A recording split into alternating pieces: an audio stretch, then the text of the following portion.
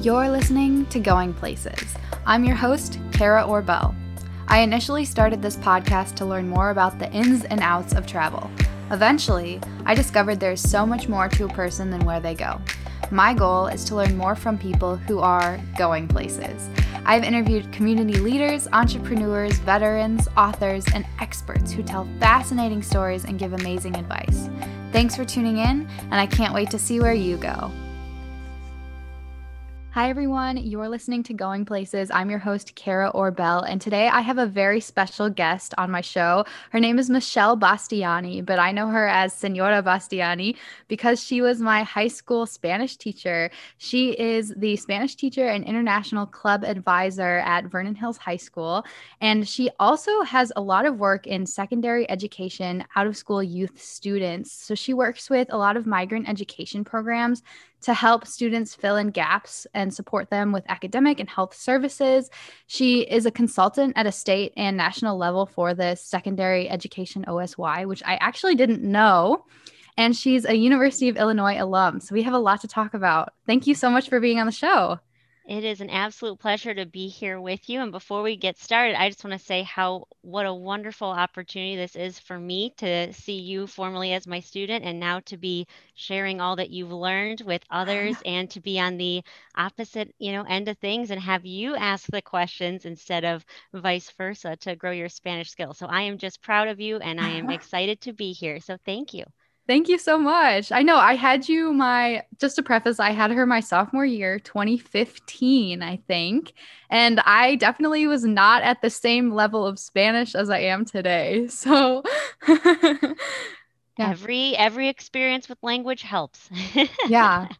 I'm really Yes. excited to dive into that, but I want to start with your own journey. So let's start by talking about first how you fell in love with the Spanish language, and then second, when you knew you wanted to be an educator.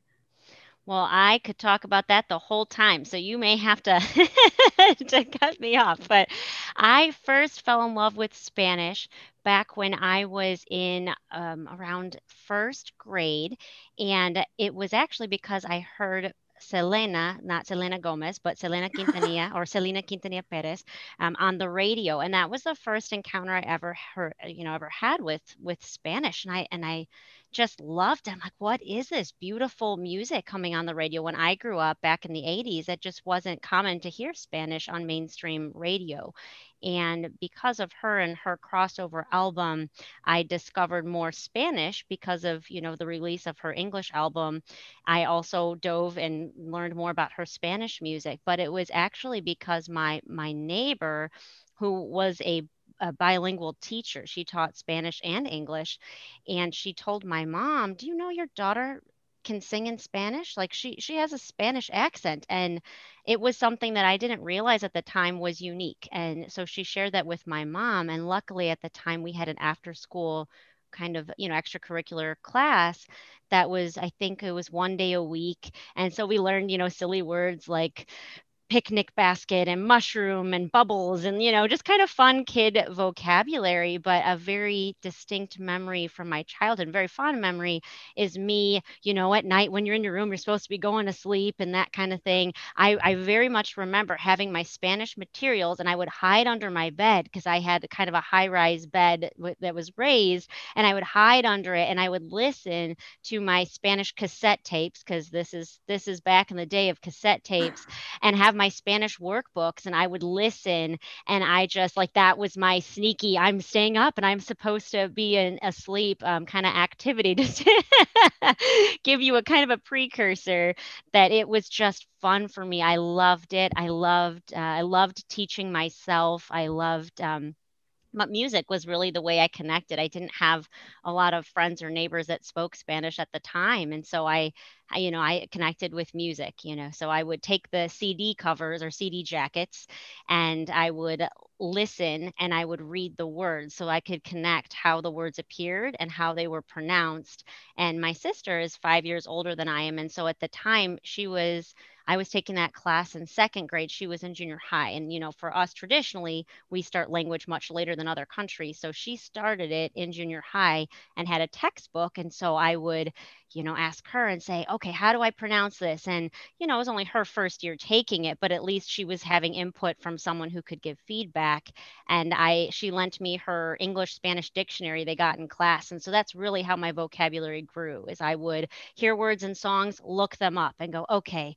And then I remember hearing Jennifer Lopez and Mark Anthony song No Me Ames, and I'm going, why is this ending opposite? And I figured out how negative commands worked because of their song. And so I learned language in a Wow. very probably non-traditional way, but I just loved it. It was a puzzle for me, and so I absolutely loved it.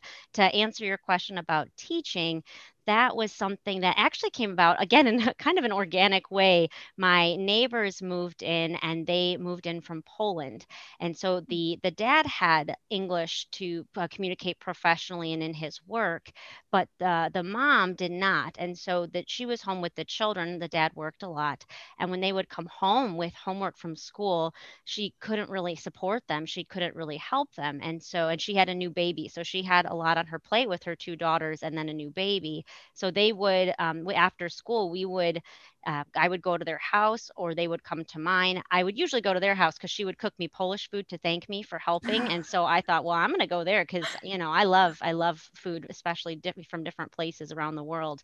And as you know, with International Club, and I would help them with their homework. And so then in the summer, we kept doing that. They didn't have homework, but I would kind of create things to help them learn English and to just help them with some of the gaps, just because that language barrier kind of pushed them a little bit behind. And once they caught up, they were, they had the skills. It was really just the language barrier. And that's really where the passion for teaching and in a cultural way, making Mhm. connections between languages, that's really where it came from, because they were just 2, 3 years younger than me, so we could play together and hang out together.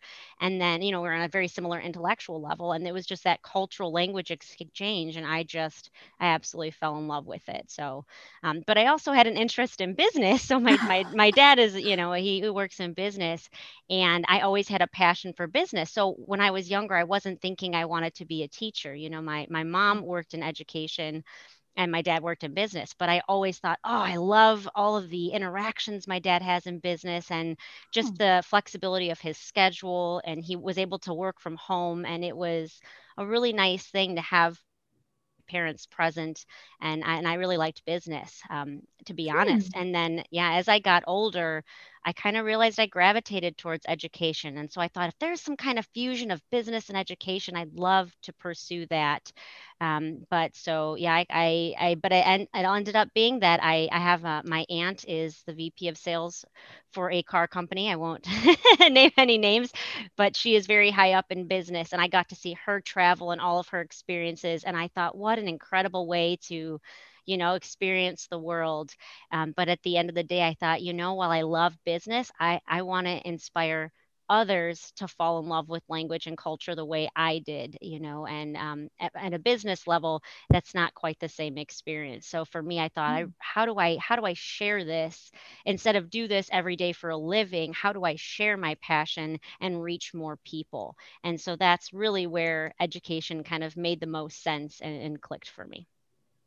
That makes a lot of sense. I actually ask that question a lot in terms of passion because, as you know, I have a lot of crossroads that happen to me. I'm in a lot of stuff. And so I'm kind of at that purpose, passion crossroads. So your story is very interesting. And the fact that you figured teaching and educating would reach more people and could expand your more hierarchy of passions, like the one that gives you the most value and joy. So that's really, really great story.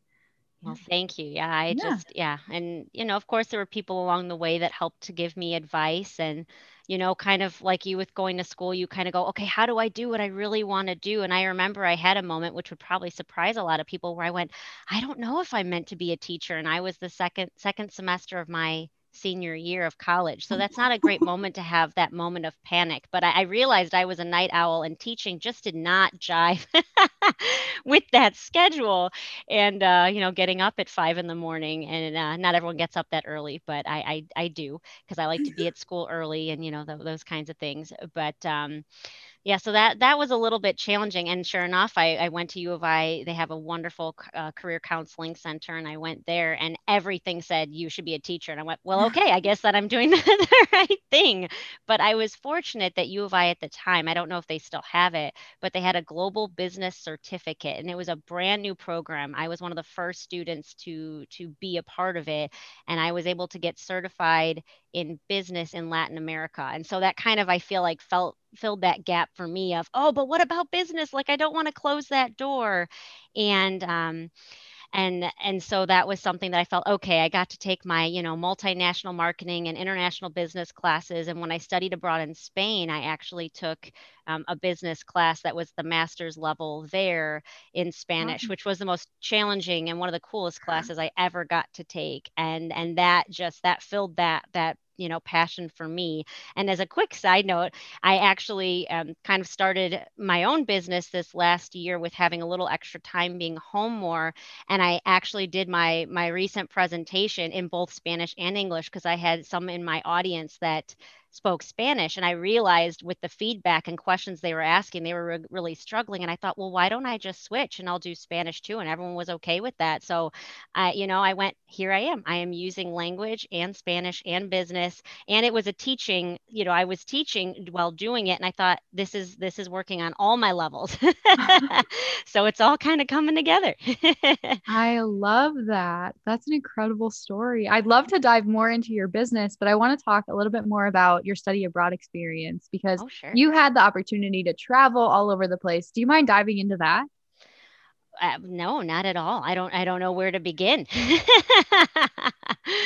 Is there anywhere specific that you want? I mean, I've been to lots of different countries and different places over the span of over 20 years. So I Yeah. where to start? Let's start with talking about how your study abroad experience in college shaped both your language experience and just your college experience as a holistic perspective. Sure, sure. So, I mean, well, I maybe I should have, now that you're asking that question, I think actually it really started before then. So now I think I'm going to go Yeah. with the organic theme.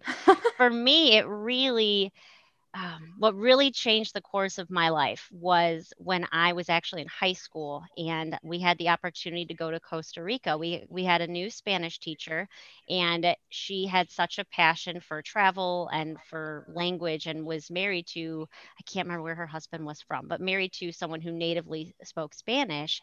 And she wanted to take students to another country. And I went, I want to do that. That would be incredible.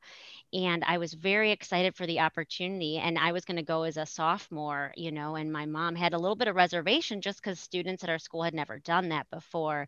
And then unfortunately that year, that is when 9/11 happened. And so the trip got canceled for that year, but they rescheduled it my senior year. So I had to wait 2 more years, which was difficult, but I was grateful that it got rescheduled at all with everything going on.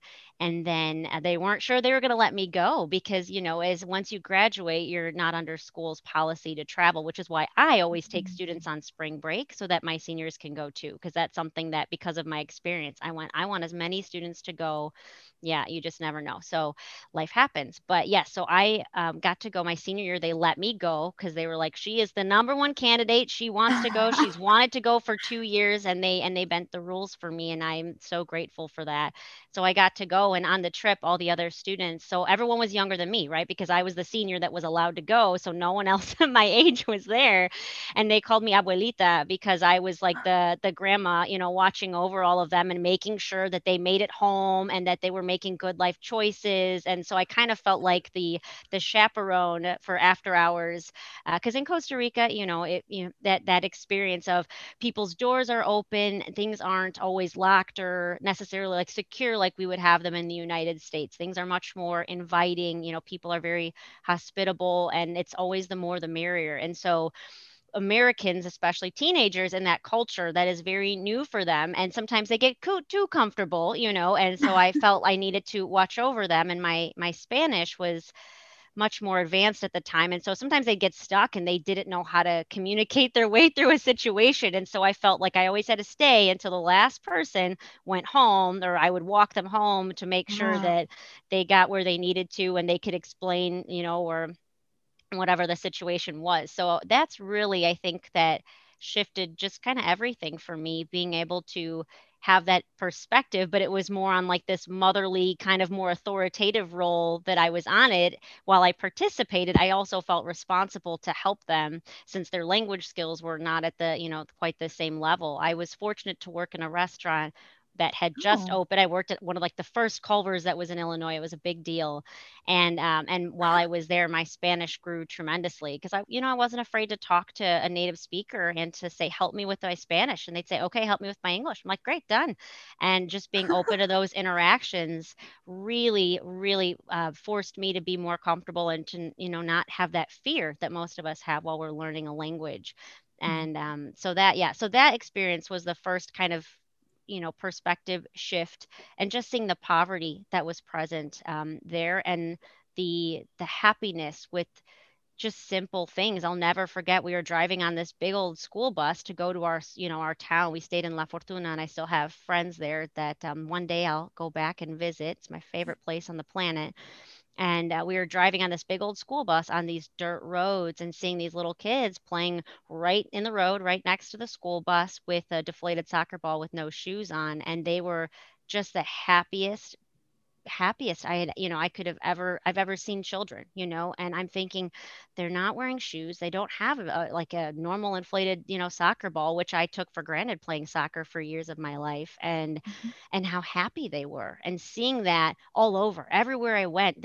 I was fortunate to stay with a family that had three businesses, and very successful businesses in the town, so they were very, affluent family. I had my own little house behind their house to stay in, and most of my, I mean, it was smaller, but it was Yeah. still like my own living quarters, which was unheard of, in the town. And the other families my students were staying with, sometimes they were staying in places that didn't have a floor, and so it was like much smaller living quarters, and they would all stay in one room, and then the guest would stay in the other room, like the parents room versus the kid, and they would give up their room for their guest. And but that's just the culture and the beauty of it. So I think that for me was what really shaped everything. And I want to travel more, I want to see more of the world, because that changed everything. I want my students, I want people to know about these stories, and if I don't share them, how are people going to know if they don't have that passion, or maybe they're scared to explore the world themselves,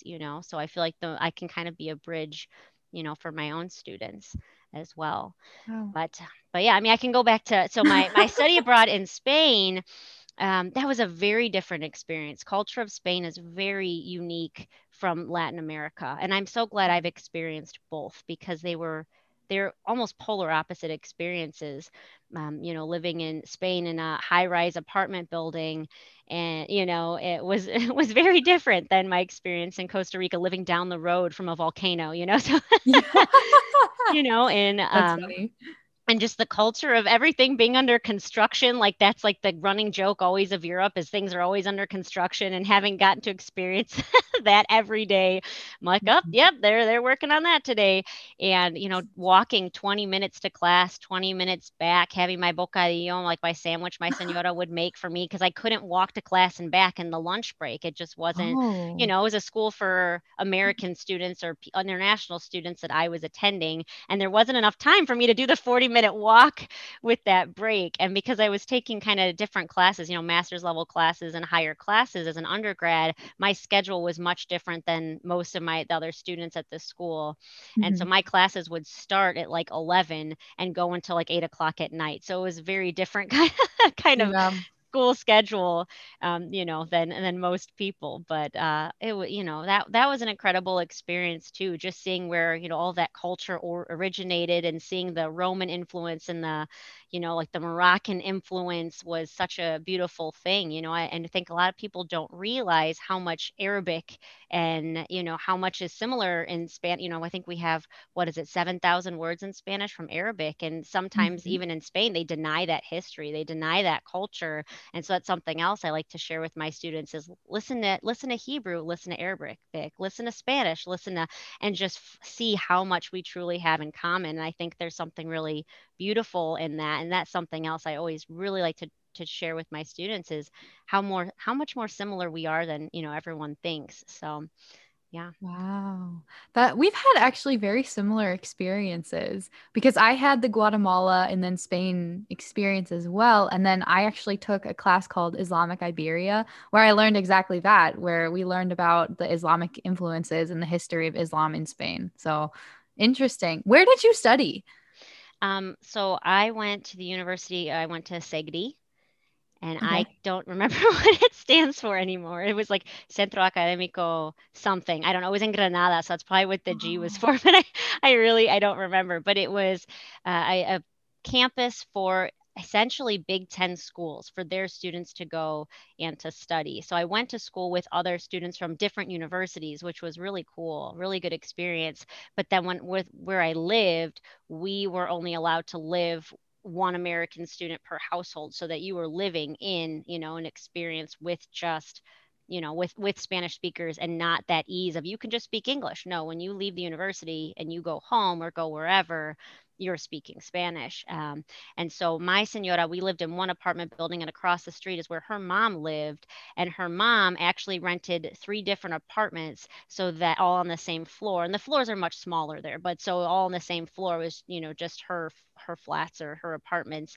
And so she had in one of them, we would all eat together. And so we would eat with her. She had a student from the University of Nebraska, another student from U of I, a student from Italy, a student from Brazil, and a student from Russia. And so the student from Russia lived with her, and he was at the university, master's, getting his doctorate in like Cyrillics and like Russian and language. And so it was the coolest just combination of people to learn about the world. And those are some of my favorite conversations, was sitting there at the dinner table with an Italian, a Brazilian, a Russian, and then us Americans. And the conversations were just, well, obviously Spanish, I mean, Spaniards, were incredible. And that's really when I realized how similar languages were, that the Italian spoke Italian and Portuguese and Spanish. The Brazilian, like we would learn to connect through our languages. And I realized sitting there, and we actually rented a car and went to Portugal together. So it was such an awesome experience. Something I love about Europe is you can just up and travel so easily, which was awesome. I think I went to 6 countries while I was there. It's just so easy, to travel, Wow. which I loved.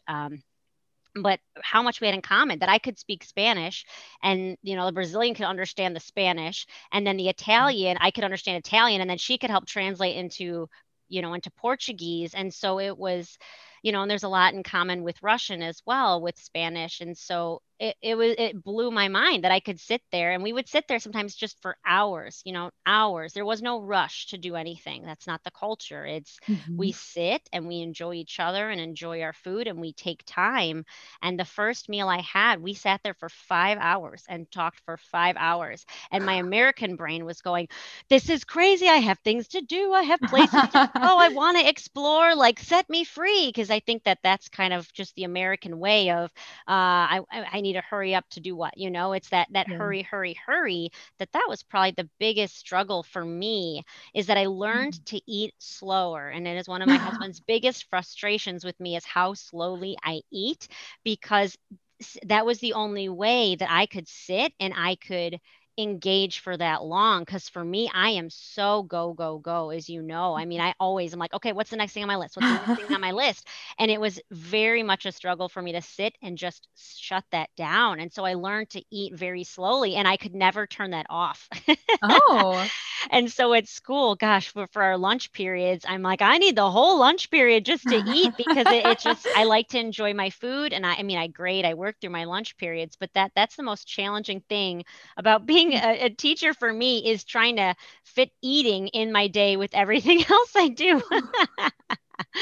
So yes, an Interesting. interesting fact. So whenever students are like, I Yeah. want to meet for help, I'm like, okay, I need my lunch period, but we can make it work. Yeah. Otherwise, Senora would not eat. So, before we change topics, what was your favorite food from Spain? Oh, that is a challenging question. I will tell you this, before I lived there, I did not eat ham. I did not Okay. eat ham. And so it was just a dietary thing. My family just didn't prepare it. I'm from a family of dairy farmers, so we just had a lot of beef and Oh. chicken and those kinds of things, but not a lot of ham. And that was everywhere. So that was, as you know, so that was that was a big change for me. And so I tended to eat more vegetarian. So which that was an unknown concept to my host family. They're like, "What's vegetarian?" So my one of the girls staying with them also was vegetarian, and they served her an egg with French fries and ketchup. That was usually what they'd make her because they just had no idea what to make, or a lot of lentils. So Okay. I'm still not at a point in my life where I want to eat lentils because I'm lentiled out still. But so I would have to say probably just like the tortilla española, like the Spanish omelet. And that's a fun fact I just shared with my students. I'm like, this is what you get if you order a tortilla in Spain. They're like, what? I'm like, yeah. I'm like, Latin American food and Spanish food are not the same. So for me, I love Mediterranean food. I love, olives and tomatoes, and being married to, an Italian, that worked out really well. Yeah. So probably just more the olive oil and the freshness of the food. I loved it, the tapas and the small portions. Being a slow eater, I really love the small portions, and you eat and snack. And I feel like for me, that's a very natural way to eat. So I love it. That's awesome. That's so great. I love that story. That was incredible. And it's fun to hear the different perspectives from people who studied abroad because I think we all have so many similar stories, but they're so different in so many fun ways. And I So think that's cool. that's the incentive to encourage other people to do it. As you know, when you were a guest speaker for my students, how many of them went hearing it from your perspective? You just kind of turn on, kind of opened a possible door or inspired someone else. And so that's the goal in all of it, is to just go, I want to have my own stories. So Yeah. yeah. Well, let's talk about that because I want to talk more about your teaching. You had a huge impact on me as a student. I mean, I'm a Spanish major now, which is Yay. crazy. But what are your goals when you're teaching students a new language and they have that embarrassment? They're so new to it in high school. Honestly, for me, it's to try to introduce a possibility for something they never thought possible. Some students come into taking a language because their parents said they had to, or they're trying to just get elective credits or different things. So I'm really grateful our school doesn't have a graduation requirement to take language, that it is a choice. While it might not be a choice for all students, if someone in their family is saying you have to take it, but there's more of that choice to engage in it, and make that decision for yourself.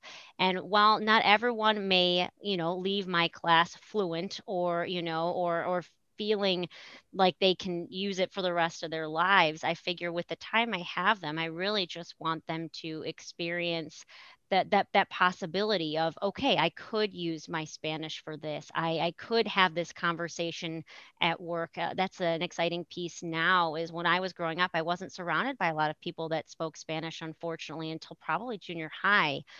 And the fact that my students can go to work, a lot of them are getting jobs now, which is exciting, and they're using it, and they're hearing, they're going, oh, one of my students, he just started a new job in a restaurant, and he said, I had no idea how much I needed to review what we're reviewing right now until I'm at work and going, oh my gosh, I need to work on this. And he said, the timing was just perfect, because he went, oh, I am really rusty on this. And so it's hearing my students' stories and hearing how they're using it. And it's not just the, oh, I'm going on vacation here, I'm going to use it. It's in my daily interactions, I'm seeing a use, I'm seeing a need, and I'm trying. Those are my favorite moments, is the I'm trying with a native speaker, or with my friend, or or watching a show, or hey, I just watched this movie in Spanish and I understood it. And it's those moments where I'm going, oh my gosh, they're using it outside of class. That for me is the goal. The goal for me is not have a conversation with your teacher who has been teaching Spanish for 13 years. That's not the goal. The goal is, how do I get you to believe in yourself, that you're willing to put that fear aside, or at least put it in a box for a little while, to just try it, and to not be scared. And so as I have us talk every single day in class. There's conversation, even in remote times. We are still engaging in conversation every day, and constantly working on what's a new word you can use, what's a new phrase you can use, so that we're not sedentary with it, to show language is evolving, language is changing, and using new words that are created, just to share the reality of it. It's not something that's archaic or something that we're using a book for, where it's evolving. And how do I access information that's out there, social media, infographics, whatever? How do we take that and just get comfortable trying to decode it? How do I have those skills, and just showing my students that they can do it, and empowering them just to try. Getting over that fear is really my big goal, so that they can just push down those barriers and use it. That's my goal always. Incredible. Yeah. Well, Wow. oh, and one other piece is just the perspective, right? Connecting Yeah. with other people. I think that's a big thing. That's also really important to me, is again just to show how much we have in common, and how that fear of the unknown. Well, if we learn about it, it's not unknown anymore, and hopefully Yeah. that will bridge connections within cultures, within people. And I just hope, as we are more global in the future, that my students will be more willing to get to know someone from a different background than their own, or learn about their own background as well, for my heritage speakers. Huh. Wow. I actually have a question connected to that because your teaching style is very culture oriented, and like every day you'd played Selena, you'd have so many fun dances, you'd bring in food. I know you have celiacs, but you'd bring in like food for you'd bring in bread for us and you'd be like, I can't eat it, but here you go. Like this is tradition. Like you have such a strong passion for showing students the culture side of everything. Even though you have a strict curriculum you have to follow, you still try to blend in your passion and your love for the language, which is incredible. But I actually am curious to see how this has changed since I was in school, because now there's so many emerging Latin artists, there's so many new TV shows and things that students may be interested in. Well, as far as food, obviously this year we're not doing that. But yes, with celiacs, I mean, there's a lot of things that there is a special bread for. I'd always wear my gloves, and I'd have my, special stuff, so I wasn't touching anything, which, hey, that's just good anyway for germs, right? But yeah, I brought in the Rosca de Reyes for Three Kings Day. We would leave our shoes in the hall for the Three Kings to come, and anything just to actually practice the culture, and to Yeah. try that. So I love it.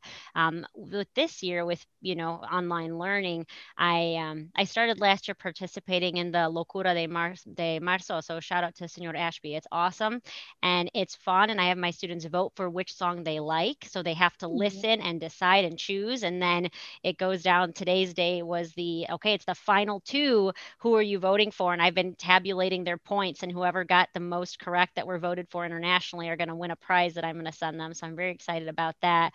And then every Thursday for my half of the day and my Friday, we do a dance. So we do baile jueves and baile viernes, depending on which day you have me.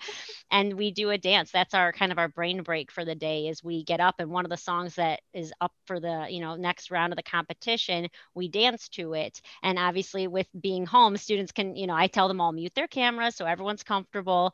And I don't know if they're dancing or not, but it's just a fun way to bring in the culture. As you know, we always I always would bring in my good friend, and a coworker who would teach salsa, and we would do that together, just to, again, it's break down that fear and that anxiety of dancing, which Americans are not known for dancing well, and I think it's really a lost art form. My grandparents, they would square dance, and that was, I mean, oh my gosh, we have boxes and boxes of my grandma's beautiful costumes and dresses, and that was really important to our family, was dance.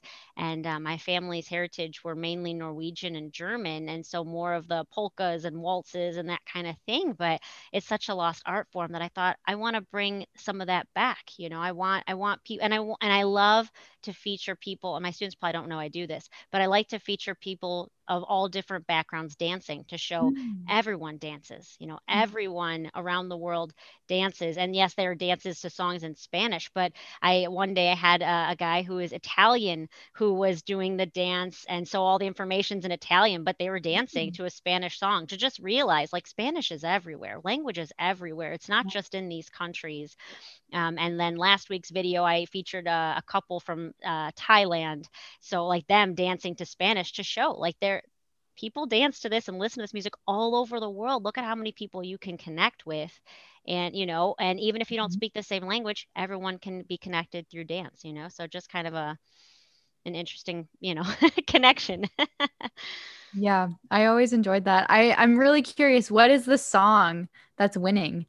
Well, right now it is down to Al Aire, and then Vuela, which is very exciting for me because Vuela is by Macaco and Coors, and they're Nigerian and from Spain, and it's but the main guy is from Nigeria, and so it's awesome for them to get exposure to just people from all over the world speaking Spanish. You know, I think we think Mhm. traditionally. We did a unit. I had us do a unit this year on Afro Latinx, you know, and that experience and Cool. that culture. That's right around when you were a guest speaker, and Mhm. them learning about that experience and what the Spanish speaking identity traditionally looks like and what it traditionally is, and how, you know, a lot of people feel that it's been more whitewashed or more lighter skinned people are featured, and other people that have darker skin aren't necessarily the mainstream, or what is focused on is what being Latino or Latinx, or, you know, whatever term you prefer, you know, that's not the one that's commonly shown. And so I love to feature that in my class and to break down those stereotypes to show everyone speaks Spanish. You know, everyone, it doesn't matter your skin color, your where you're from, you know, anyone can speak a language, anyone has access to it. So you know, I like to highlight that. And so I'm really excited that that is one of the finalists. The other one is the more traditional. The other band is from Colombia, which most people know. It's Colombian music is like the epicenter of Spanish music, or maybe that isn't as commonly known. But most bands or artists are Colombian. That's a, you know, just where a lot of music in Spanish comes from. So it was exciting to have, you know, someone from a different not, I don't want to say traditional, but not known for production of Spanish music be in the final two. So that's really exciting for me. That is really cool. And I like that you're bringing in the social justice aspect of it. This is something I'm really passionate about as well. And when I came to speak to your class, that was one of the main points of your chapter or your unit that you were focusing on. Can you talk a little bit more about your passion for social justice, community involvement in the lens of being an educator? Sure, absolutely. So that's something that has always been important to me. A couple years ago, we started a unit on volunteering, you know, and simply on volunteering. And we had a newer textbook. This is before we decided to ditch the textbook, but that was one of the units. You And ditched the textbook? oh yeah, we've been textbook free for a few years now.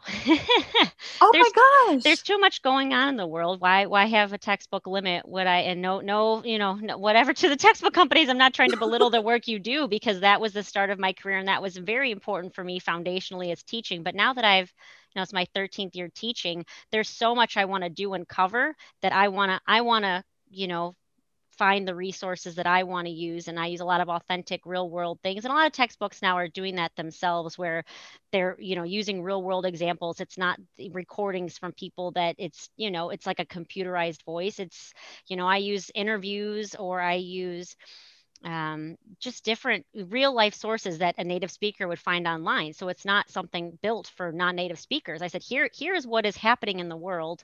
What can you figure out at your level where you are? So even level one, we're using native speaking everything, to let them access it. That used to be, you know, a big complaint for students, or now with parents of my students who say, oh, back when I learned Spanish, and it's always I couldn't, you know, I couldn't bridge that gap to the pace of a normal speaker because it was always so slow when we learned it. Well, we've completely crushed that, because now it's okay, you're listening, but you're listening just for this, or just listen and tell me what you can figure out, because everyone has a different, you know, experience with the words that they know, and, you know, their own background from languages. Some of my students speak three languages, so they're going to figure out different words if it's similar in their other languages than someone who has, you know, different background. So it's much more open-ended to just, again, access it, try it, decode it, use your skills, figure it out. What can you do with it? And it doesn't matter if you can figure out this one word, work around that, you know, and it's trying not to get stuck or shut down, on that kind of a thing. So, yeah, I forget what the original question was now that I went I on my know. tangent. Sorry, I was just floored. I think No, that's you're fine. incredible. I think that's amazing that you're doing that. And I see a lot of that in just the work I've done around the US that I mean, there's so much more freedom and I think that's so incredible that you're doing that. Yes. Oh, social justice. Thank you. Freedom. Freedom. Justice. There it is. Thank you. You brought me back. But yes, so we were doing this new unit on volunteering, and I remember it was the summer. I think it was June, and I'm starting to think, okay, we got a new textbook. We've got this volunteer unit. What am I going to do with this? And I took a total leap of faith. I reached out to the other level three teachers in the summer, which, we sometimes we need a little bit of a mental break in the summer, but I had this idea and I just had to share it. And I said, what if we actually had them volunteer? And I said, I don't know what this looks like, but what if? And they said, yeah, okay. And I'm like, oh, well, okay, now I'm figuring this out. And so I remember the first year we did it, I asked my students, do you have connections? Do you have places that need help that, that we can be under 18, that it would be okay, and coordinating parents being okay with that and the school being behind that. And I mean, it was incredible to learn, hey, right down the road at our dual language school, they have an after school program that needs lots of help, that also needs donations to give to the families. And so that was one of the biggest programs that we supported the most pre-COVID was, the volunteering. We would go every Monday that they had the after school program, and it was with little kids. And my students generally don't have a lot of interactions with students that speak Spanish that are children. And over, they said that was their favorite opportunity because I would let them volunteer more than one place as long as there was a need and there were open time slots. I'm like, grab a Mhm. second one. I don't, whatever you want to do. And so many times they said they loved that because they said the kids would make fun of their Spanish, they would correct them, they would tease them, and that they like got less scared because the kids were just telling them like it is. And they said they learned a lot from that, and that really kind of pushed the fear aside of like they're laughing about it and we're having fun and I'm learning, or I'm playing games with Yeah. them, or I'm helping them with math, and that was really empowering for my students to see again that breakdown of that fear where these kids are like, I don't care if you speak Spanish well or not, I'm going to help you with it, and it was such a freeing experience for them to just use it and to kind of get over that anxiety.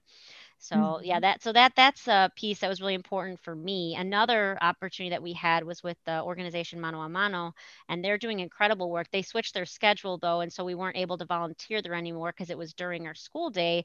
But Oh, there were four adults. So there, the students were older that were applying to be a citizen. They were applying for their citizenship, and so we were helping them prepare for the citizenship test.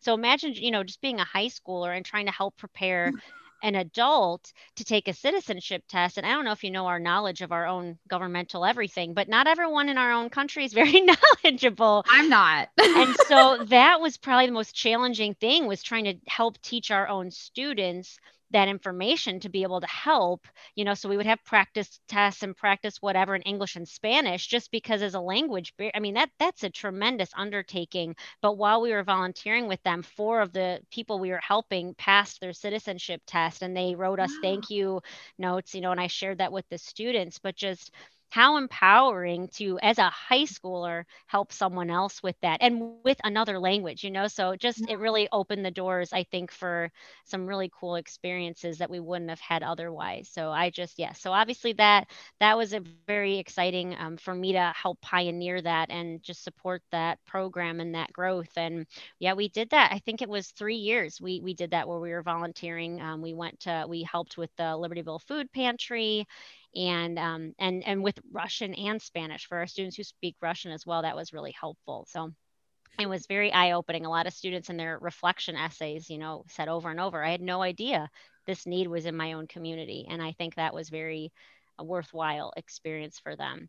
And, I mean, that partners with my involvement with migrant education. I that was just that was just logical for me of, well, I know that there's need, and I know that there are people that would benefit from this little bit of knowledge I have, or resources I have, and being able to open that door and show that to my students, I think was really important for me to share that work with them. And so we developed a unit that was, about all about that, about citizenship, about border culture, about what that's like and what that experience is like. Well, I've never gone through it myself. Just kind of, again, sharing information so people have a new perspective on what's going on, in the world. And that's one of my favorite units we do, because then I get to bring in migrant education, and we watch a movie that features just some people that are working in migrant labor and showing that side of things and the pesticides they're working with. And a lot of times they have to stop their education to work and to support their families. And just kind of sharing with my students that that actually originated with the emancipation, with ending slavery, that migrant work is actually became the form of slavery, where people would, that was what their sentence was to serve and pick crops on farms, because it's backbreaking work and people don't want to do it. And so I think that it's just eye-opening for them to go, oh, like my food from Mariano's, like that was picked by someone who's working 12 hours a day in the hot sun. And I have to say farmers are doing their best to support their workers and to give them what they need, and it's come a long way. And my own family farm, we also have workers there trying to help. And so since I help write the curriculum for migrant education on the national consortium, that was one of the lessons we chose to make. Was I simply said to my uncle, what words do you guys need to be able to communicate and work together, since I'm not available all the time to help translate over the phone, and he gave me a lengthy list. And so we developed it that week, and so that they could start communicating. And so that's kind of something we're working on right now in migrant education, is how do we connect our populations, our communities, so that they can communicate with one another and work together to just help one another, because the farmers so appreciate the help, and they want to support their employees and be able to help meet their needs. And it's really been a beautiful thing to be a part of that. Mm-hmm. I didn't I didn't know you were from dairy farmers, so that's an interesting connection you have that you can use to help people even more. I mean, you're making a huge impact on the lives of, what age group are they, the students you work So, well, so the program serves, we have students that are, pre-K, that we kind of help with some skills for language, and helping prepare them for school. with? But the students that I specifically, well, I specifically in my role help oversee and coach teachers that work with middle schoolers through Mhm. out of school youth. So when they age out at 22. And so in that time frame, we can help just prepare them for GED, or for we're learning English. A lot of our students just want to, learn English and get better at English so that they can use it for their jobs and to communicate and assimilate, to the English speaking culture. Mm. That's incredible. Yeah, That but the students that are most impacted are truly the high schoolers, though, because trying to connect their curriculum when they're moving to, one, two, maybe even three schools a school year, it's very tricky. And so trying to help them complete their coursework so that they can get promoted. A lot of them live in Texas, and so Mhm. the Texas curriculum is quite rigorous, and they have a test that they have to pass to be promoted to the next level. And so if they miss that test, they can get held back an entire school year. So we've been working a lot with them and their schools and their, to make sure our students are taking that test and preparing them to pass it so that they can continue and successfully complete and hopefully move on to college is the goal. Wow. That fantastic work you're doing. I mean, that is really incredible. I actually am really curious about a point you mentioned, because you seem to have a soft spot for high school students, especially in your work with migrant education, but also at our high school. Why did you pick this age demographic? I don't know that I have a very eloquent answer for that, but for me, it's probably my sense of humor. I have worked with lots of different age groups. I helped out when I was a senior in high school. I was able to help out. Our school had a really awesome program that was led by one of my neighbors, so someone we were very close family friends with. And she's like, I think you'd be an excellent candidate for this program. And I had enough room in my schedule my senior year, because I'd completed most of my credits, that I was able to go and volunteer at our local elementary school, which I went there. So that was really special for me. And I got to help out in a second grade bilingual classroom. And so I got to work with that age group, and I really enjoyed it. And then I would go to the high school. So my first class of the day was going to the elementary school and helping in the bilingual room. And then for fourth hour, wow, it's crazy, I still remember that. I would help out in the Spanish 2 classroom. And while I loved working with the students that Spanish was their native language, I realized how much more the high schoolers needed me to bridge that gap to serve, help, to just be in the same community and be, and yet there's so far, to so far away. I feel like that's where I was really called to do something. Was I went, there's just such, I feel like there was just such little knowledge and such a way to connect across those kind of cultural barriers that I thought that's what I want to do. I want to work on the other side since I work in migrant education and I work with the community. I feel like that's the bridge that really needs to really be gapped, or to be connected, I should say, and like to just overcome that. And I it was also just my sarcasm. I'm like, oh man, these little kids they didn't understand wrote in cursive. And when I grew up, you wrote in cursive. And so I would like write them little notes in Spanish, and their teacher would say, they can't read this. And I'm like, oh my goodness. So that was a challenge. Although high schoolers now sometimes struggle with reading cursive too. So I don't know that that matters anymore. But although I heard they brought that back in the curriculum. And then the other piece was, yeah, just my sense of humor. I want to share my experiences and my travels in the world, and that's something that a younger brain can't quite grasp. That they're still too in that, it's about me and I'm the, the center. That, I mean, high schoolers are too. Yeah. That's, and that's part of their development. So that's the only other part of our lives that our brains are developing as rapidly as when we're toddlers. And so for me, I want to be part of that growth. I want to be part of that experience and kind of catch them before they're adults and these ideas get ingrained in their brains. It's like I want to be part of that last experience before they set out on the world, and maybe in some way I can impact that and think about traveling, think about other people, and kind of connect some of those or bridge some of those gaps in our own community and in the world. So if I can help inspire that, I feel that I'm doing something. That's incredible.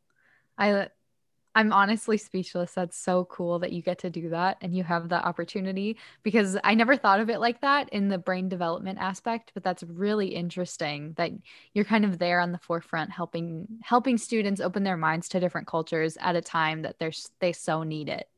That's so Right, cool. right. And just thinking, beyond themselves. I think it's so easy to get stuck in our own and worrying about everything going on in our lives that we can't control. But if you can Yeah. start to think with or outside of that, and not just within that bubble, but it kind of, if you can see that bigger picture, I think it makes us feel less isolated or alone in whatever we're going through. Mm-hmm. Love it. Okay, I have two more questions. I'm running a little short on time, That's okay. but That's okay. my first question relates to you because you do so many incredible things. I mean, you're a mom, a teacher, you do so much work with the migrant education work. You're so involved. I think you're a dance teacher too, which we I didn't was talk for about. 10 years. I was for 10 years, but I'll give you a little mom whatever tidbit to add in is, I'm involved with lots of things, and my Yeah. daughter, it started to cry when I would come home because she would say, it's dark out, we can't go to the park, or and so I felt that something had to shift, that in everything I do, I'm like, I need more time to be, present with my own children. And with our dance program, I wouldn't get home until 7:15, and then my kids, we start bedtime around 7:45, 8, and it just wasn't enough time in the day for me to give to my own family.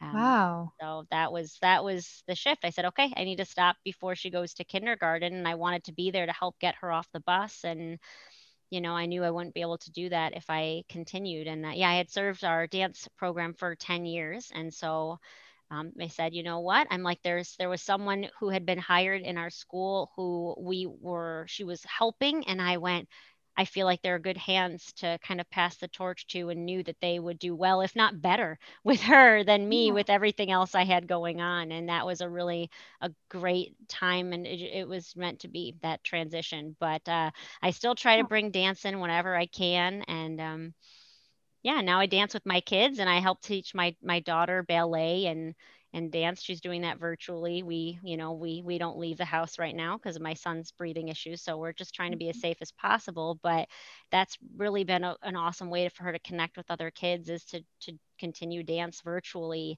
and still grow. And so that's been a really important aspect, and just dance parties, random dance parties. Every Friday in our house is Fiesta Friday, and we always dance, and we just make it fun to just celebrate that we get more time with each other on the weekend. So something I keep in our daily or our weekly routine, I should say.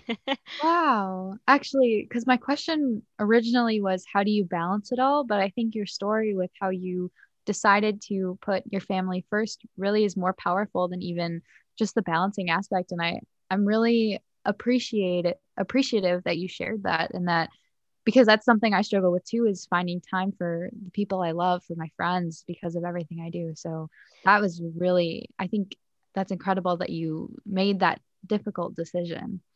Well, and I think it's, it's hard. And my husband would say I still struggle with that. And I do, because I love all the three things I do, I mean, I'm doing three jobs on a daily basis. And I think Yeah. that, it's something that you can't balance everything well all at once, so things you kind of have to say, okay, I can focus on this now, but I will get to this. And then when I get to this, it's okay that I'm not focusing on this as much. There has to be a balance.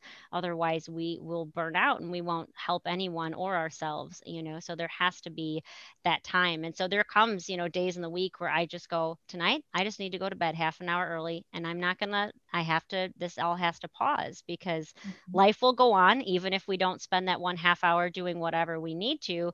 And I find if I take that time for me, or to play a game with my kids, or to whatever, that I'm always grateful that I did it. And so that's something that I have to, a lot of it, I think, is just that guilt in us, that we want to do so much, but there's only so much time. And you have to be able to look at yourself in the mirror every day and say, okay, here's a new day. I'm proud of this day. What am I going to do with it? And let go of whatever it is that's nagging at you. And a tip that someone recently gave me was to imagine breathing out guilt as a bubble, and you can Ooh. even make it a color. This might be a good thing for yoga, because I also do yoga and yoga breathing. And so, but breathing out guilt in a color, imagining a color to it and popping it. And that has been very Ooh. empowering when I feel that guilt start to rise of, okay, I need to breathe this out and let it go, because it's not serving me. And that really helps me just in the day to day of, how do I do this all and do it well? Well, and the honest answer is, I don't do it all well every day. And it's not possible to, and I've kind of let go of that expectation. So that helps. I'm gonna steal that. That's Go an for it. incredible piece of advice. That's amazing. We actually have very similar stories. Like, we're both crazy busy. I really loved learning more about your story. And I do have one final question. And Okay. I changed it up a little bit, because Oh, oh. you heard my original question when I spoke to your international club. I know. So I was prepared for that one. I mixed it up a little bit. So if you could go to a Latin American, Spanish, any Spanish speaking country, which country would you not go? Oh, no, don't do that. Don't do that. You know that my bucket list is to go to all of them. So that doesn't work with my philosophy. I don't know. I don't know that I could pick just one to not go to. They all have different things that inspire me. I mean, probably the one that everyone would say would be Africa, Equatorial Guinea, but I hope that one day in my life I can make it there to Africa, because I think of all the places to go, that would be just the most incredible to see what that looks like and sounds like with the influence of the other indigenous languages. So I don't know that I could pick one, because I've been to a few so far, and every one I've gone to has made me want to go to another one even more. So I don't know that I could pick one. I want to go to them all. Where are you going to next after COVID?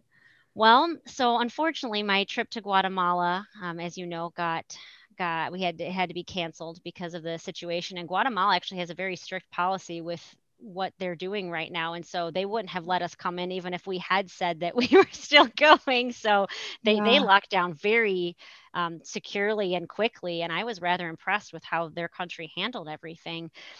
But my goal is to go back and continue that same trip that we already had booked. We had fundraised $1,500 for the local school, and we have all kinds of donations for supplies to help the local community. It's a very rural community. It doesn't even have an address. It's on a mountain, and that's where the school is. And Wow. I mean, I am so excited to get back there once they allow us and once we can. And So that's really my dream, is to go there. Guatemala's been on my list for a very long time. I've taught Guatemalan culture for a very long time. Our realtor actually is Guatemalan, and so she and I Oh, talk in Spanish all the time. And I just, I love learning about Guatemalan culture. So that's definitely the next one on my list, as I am making it back. if you need And a chaperone, let me know for that high school class. I had a lot of people volunteer to want to come on my trips. When we went to Peru, I was fortunately able to take five adults because we had 26 kids go. But with this kind of, it's a as they say, I don't know if I want to use that term because I think it has a negative connotation, but we would be volunteering while we're there. So yes, we Mhm. would be exploring the culture, but also volunteering. And so that takes a very unique and incredible high schooler, to want to go on a trip like that and make that positive change. But I'm really excited that there are students that they want to do that and they want to be that bridge in the world. So I kind of feel like I can kind of check that off my bucket list, of bringing students abroad with me, and them, seeing that in them already at this age is really exciting. Incredible. I'm so excited. And once COVID calms down, I hope you will be able to go because that sounds like an incredible trip. So, thank you so much. I just want to say thank you so much for being on my show. I have so many fond memories of class with you, and you've really shaped my Spanish and my passion for Spanish. So, thank you so much for everything you do. Well, thank you for inviting me and for having me and for giving me the positive feedback that that I was able to influence you in a positive way. Because at the end of the day, that's all I want to do. It's incredible. Even though I was an awkward college or high school student, I didn't love high school. You had a huge impression on me, and I can't say that enough. And my friends still talk about your class. I mean, it's incredible. Well, So, thank you so yeah. much. I think that's much needed right now with spring break upon us and starting in 2 hours officially for our Yep. school. So thank you. Yeah, of course. Thank you. Bye. Bye. Thank you. That was my interview with Senora Bastiani. I really hope you enjoyed our conversation. She has so much to bring, and she has been an amazing teacher for me and many students at Vernon Hills. She had so much to offer, and I'm really glad she stopped using textbooks because she has so much to bring with her own curriculum. She is really a joy to have, and I'm so glad I have gone through her class. If you're new to Going Places, I encourage you to check out my other episodes. I've interviewed so many amazing people, and you really will find something that you enjoy. Thank you so much for tuning in. Please feel free to reach out to me on all social media platforms. I'm around, and I love to hear what you think of Going Places. Thanks for tuning in, and I can't wait to see where you go. Bye.